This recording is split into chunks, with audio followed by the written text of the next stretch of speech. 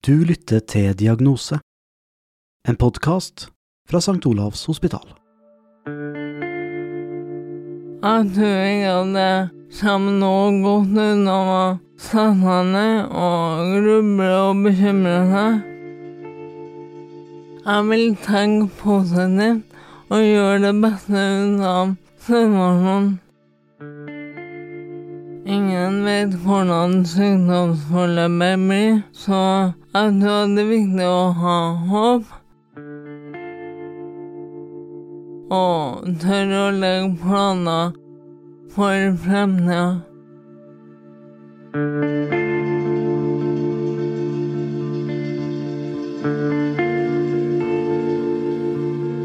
Det er en lumsk sykdom som starter forsiktig.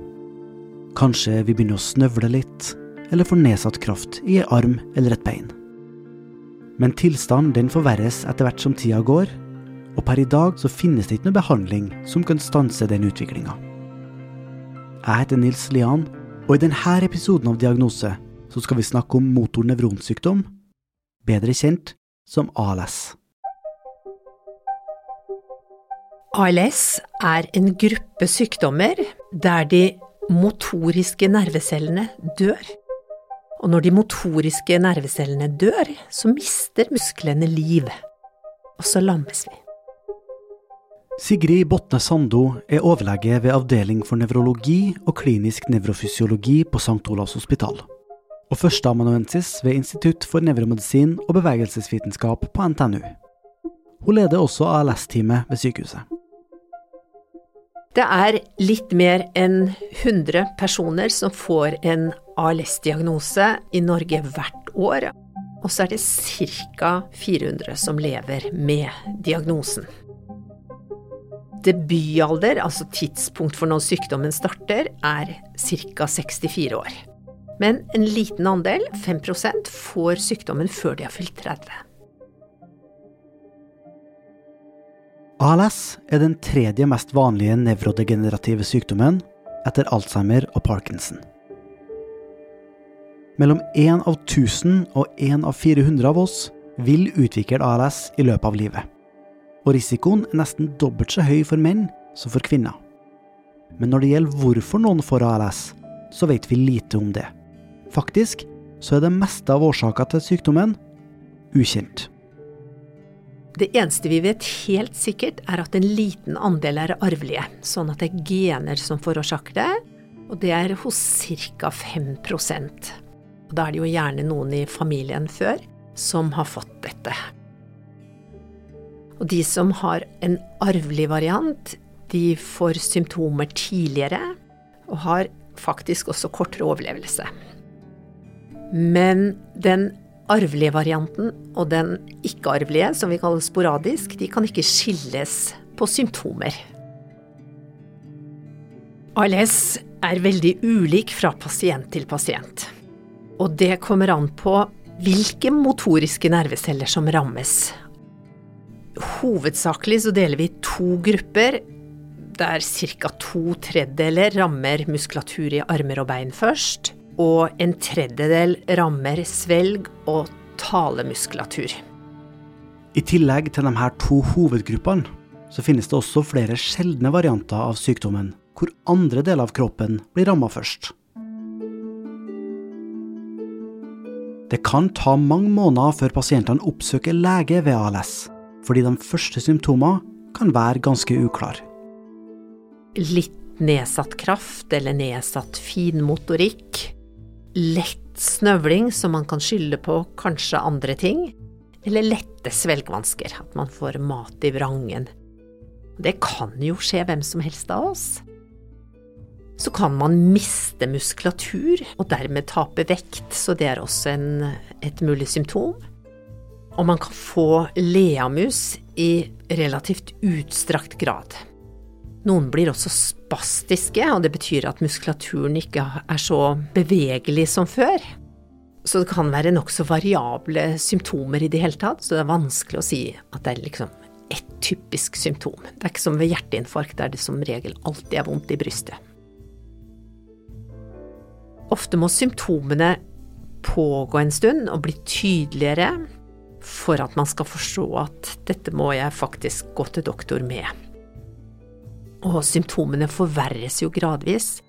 En pasient som har ALS i kroppen blir aldri bedre. Det dessverre en ubønnhørlig forverring hele veien. For ALS en dødelig sykdom, hvor overlevelsen 3 år i gjennomsnitt, selv om det her store variasjoner fra pasient til pasient. Etter hvert som symptomer vokser seg større, begynner pasienter med ALS å miste funksjoner de hadde før. Og det jo i seg selv en sorgprosess, selv om det en funksjon vi taper, men de i et sykdomsforløp der de taper gradvis mer og mer funksjon. Hastigheten ulik fra pasient til pasient, men der det starter i et ben, så vil pasienten, hvis de lever lenge nok, før eller siden, som regel havne i rullestol. Og for dem der det starter i arm, så vil de kanskje før eller siden få vansker med å spise selv, for de klarer ikke å føre skjea til munnen. Og hvis det starter i svelg og strupe, så vil de over tid miste talefunksjon. Selv om de forstår alt som sies, og de har språket, vet hva de vil si, men de mister evnen til å uttrykke sine tanker.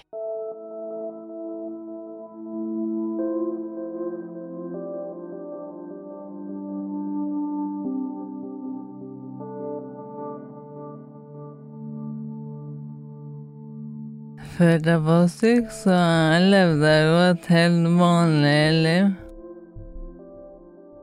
Med familie, venner, jobb. Toril 47 år og bor i Trondheim med mann og barn. For et par år siden så skjedde noe med stemmen hennes, noe som nesten ikke var merkbart i starten.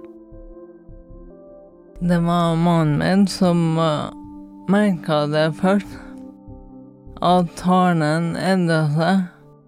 Hverken jeg eller ungene hørte det. Etter hvert kom det også enkeltepisoder hvor det var vanskelig å svelge, og talen den endret seg og ble mer utydelig og langsom. Jeg kjente at noe var annerledes, så det gjorde at jeg kontaktet lenge. Men symptomer de var diffus, og det var vanskelig å se det i sammenheng, selv for fastlegen. Det var litt sånn undersøkelser, men det går greit. Og de gjorde jo det. Det var ikke så plagsomt og så tydelig som nå. Så ja, livet gikk nå bare videre.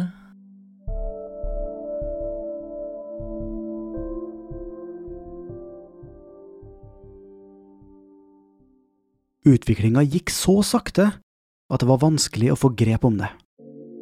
Men etter hvert ble Toril henvist til St. Olavs hospital og begynte utredning for å finne ut av hva det kunne være som feilet henne. ALS en klinisk diagnose, og det betyr at det undersøkelse av pasienten som det aller viktigste. Og da gjør vi en nevrologisk undersøkelse, og da undersøker vi pasienten egentlig fra topp til tå. Undersøker bevegelse av øynene, ansiktsmimikk, tungetempo, lytter til talen, vurderer om pasienten har vansker med å finne ord eller vansker med å forstå det vi sier. Vi undersøker muskulatur, kler av pasienten og ser etter fascikulasjoner eller leamus, og vi ser etter om muskulaturen har blitt tynnere. Og så det selvfølgelig viktig dette kliniske skjønnet, dette at doktoren vet hva ALS og har sett det før, så det lettere for oss som jobber med nevrologiske sykdommer enn for en fastlege å stille en diagnose. I tillegg så utføres også en nevrofysiologisk undersøkelse, hvor spesialister setter nåler inn i muskler. Og både lytter til lyd fra muskulaturen og ser hvordan muskelfibre fungerer. Og det kan gi oss diagnosen, men ikke alltid.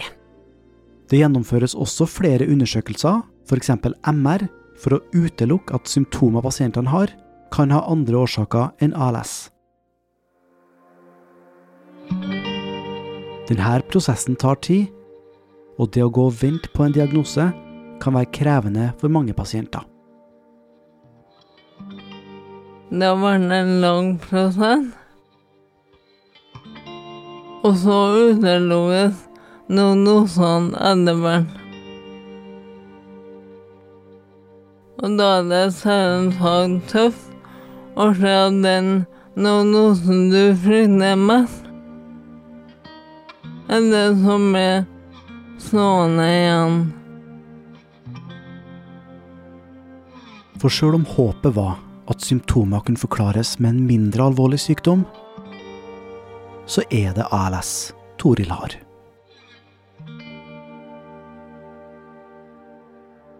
Å få en ALS-diagnose er jo brutal. Så først er det et sjokk. Så får du litt panikk. Og så tar det tid, ja. Det tar lang tid å stille en diagnose. Så du får god tid til å bearbeide og akseptere situasjonen. Det er jo litt jeg får gjort med det, så da er fokus veldig viktig. Det å prøve å ha mest mulig normale dager, langt mulig.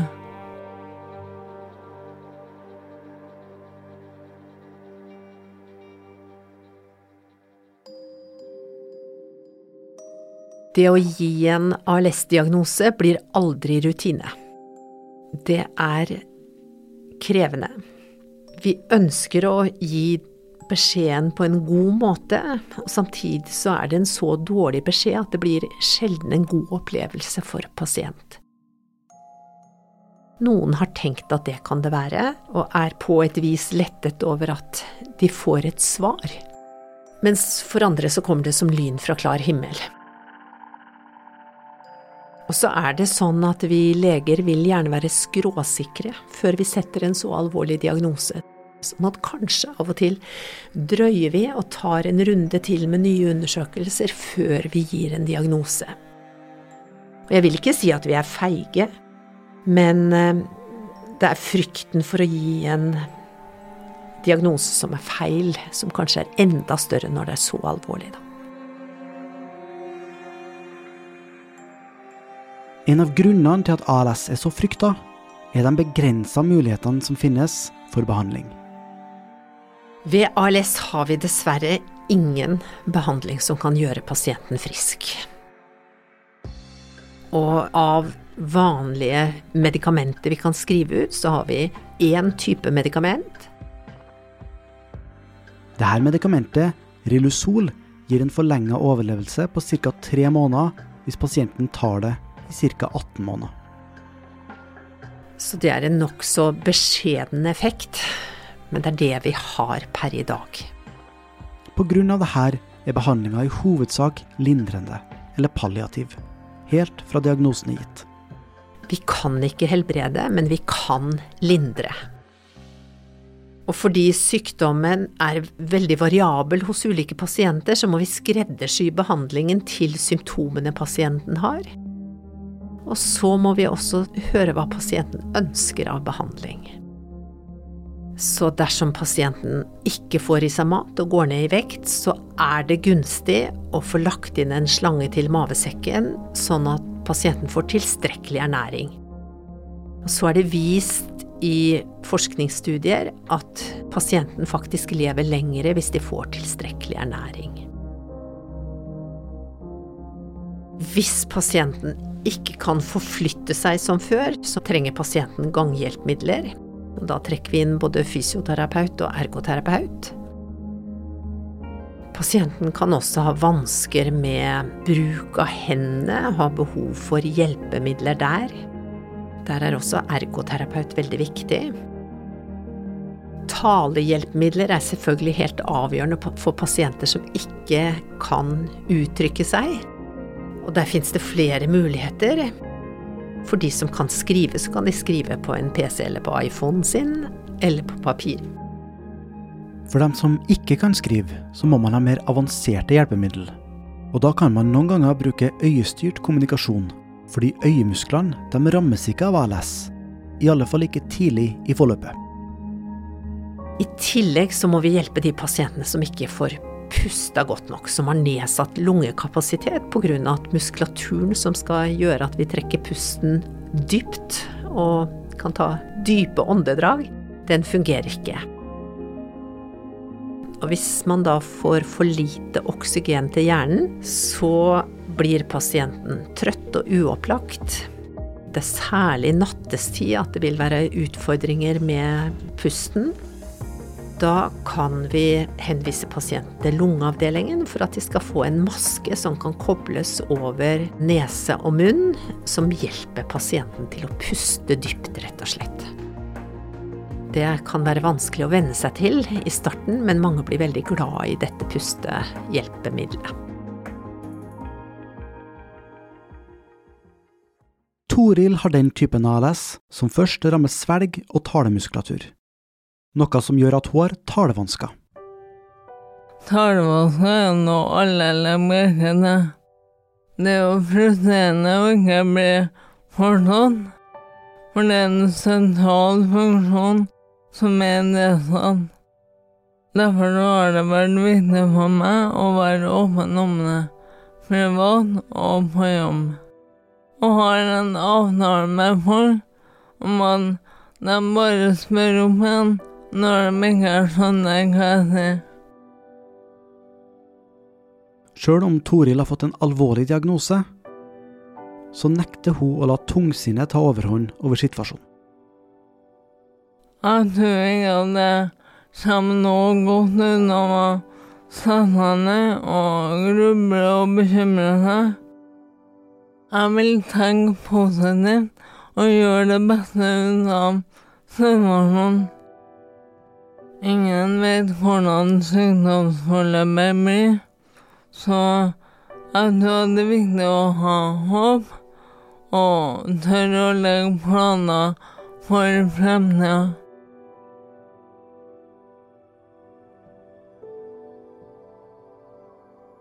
Selv om det per i dag finnes svært begrenset behandlingsmuligheter for ALS, så er dette en sykdom som det forskes på, både på verdensbasis og i Norge.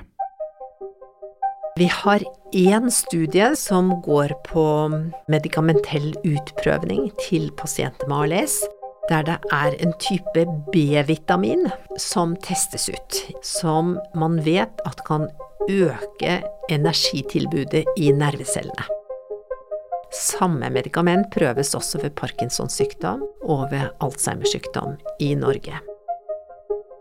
Denne studien er utgått fra senteret som heter Neurosysmed i Helse Bergen, men inkluderer fra hele landet. En annen studie, utgått fra Sykehuset Telemark, skal kartlegge genetiske årsaker til ALS i Norge, noe som aldri har vært gjort før.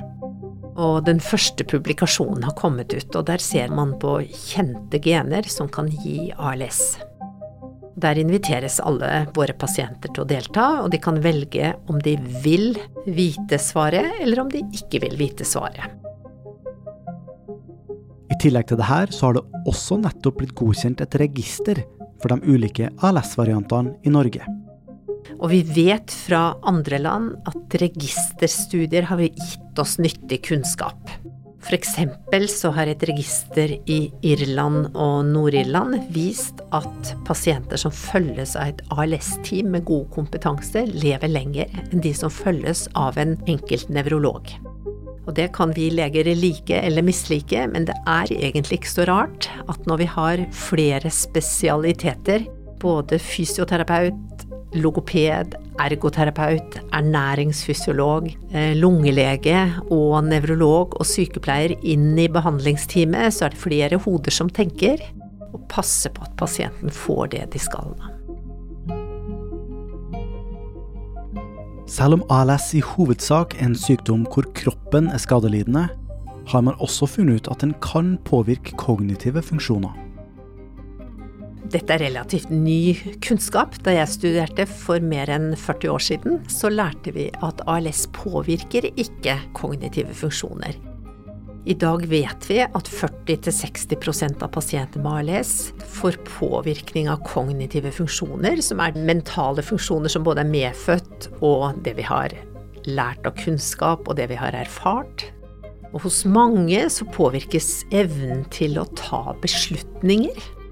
Og det jo komplisert når vi som helsepersonell skal hjelpe pasienten gjennom et sykdomsforløp der det nødvendig å ta mange beslutninger, blant annet om behandlingsnivå. Det også slik at 10–15% av mennesker med ALS utvikler frontallapsdemens, som en demenssykdom der de fremre delene av hjernen rammes, og der dømmekraft også kan påvirkes. Hos de fleste så det nokså subtile, nokså små forandringer i kognitiv funksjon, men det viktig for oss som helsepersonell å vite om pasienten har en kognitiv påvirkning, for det har noe å si for hva vi kan forvente av beslutninger hos pasienten, og hvordan vi legger opp behandlingsnivå.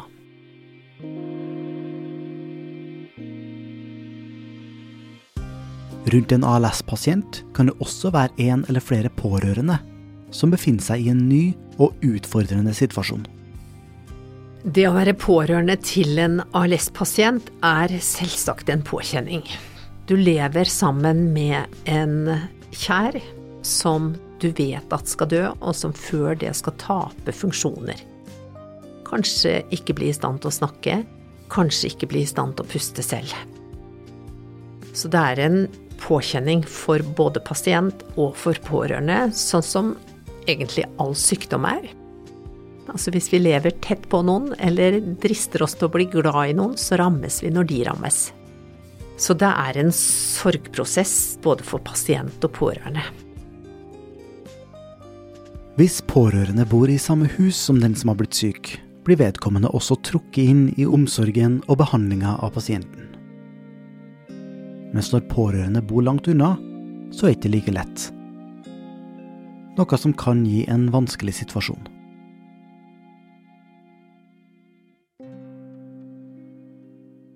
For de aller fleste pårørende vil det være et behov for å ha noen å prate med utenom pasienten. Men det også veldig viktig at pasient og pårørende klarer å snakke sammen om de vanskelige tingene, selv om det ikke bør være tema hver dag.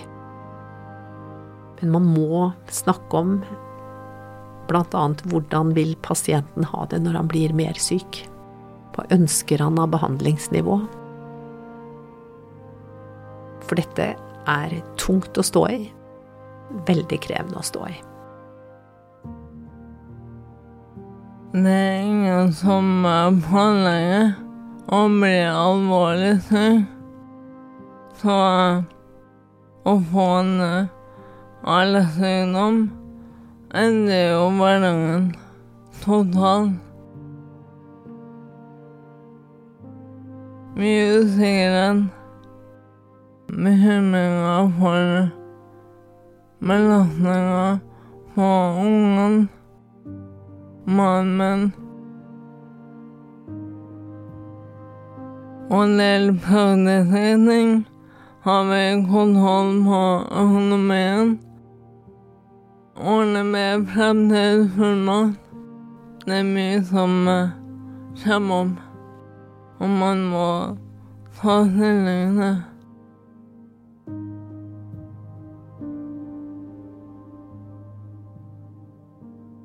Det et veldig privilegium å jobbe med pasienter som i stand til å reflektere rundt sykdom og rundt livet. Mange pasienter som takknemlige over livet de har hatt og reflekterer rundt det. Veldig mange som imponerer egentlig med åpenhet, med hvordan familien takler det. Sånn at det også veldig givende. Og så det meningsfullt å lindre, også når pasienter skal dø.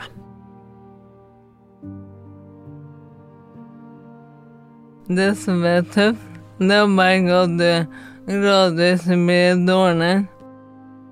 At det skjer forandringer i kroppen, at det kommer nye symptomer.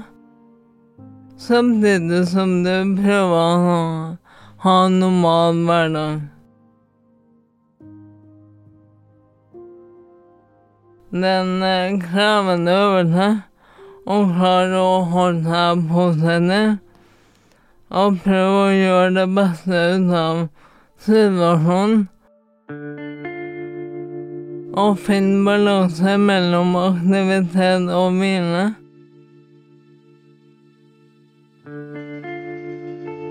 Det å prøve å gi tenåringene en normal ungdomstid.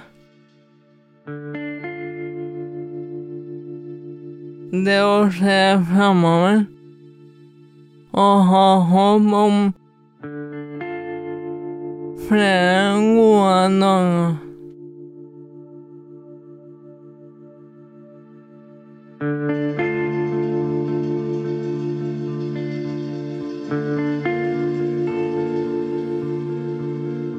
Du har hørt Diagnose, en podcast fra St. Olavs Hospital i samarbeid med NTNU.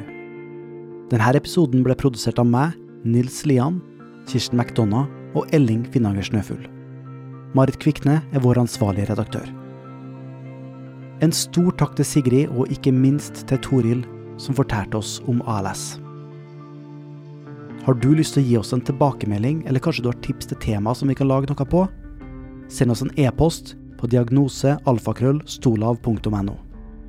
Abonner på Diagnose der du lytter til podcast, og følg St. Olavs Hospital på Facebook og Instagram.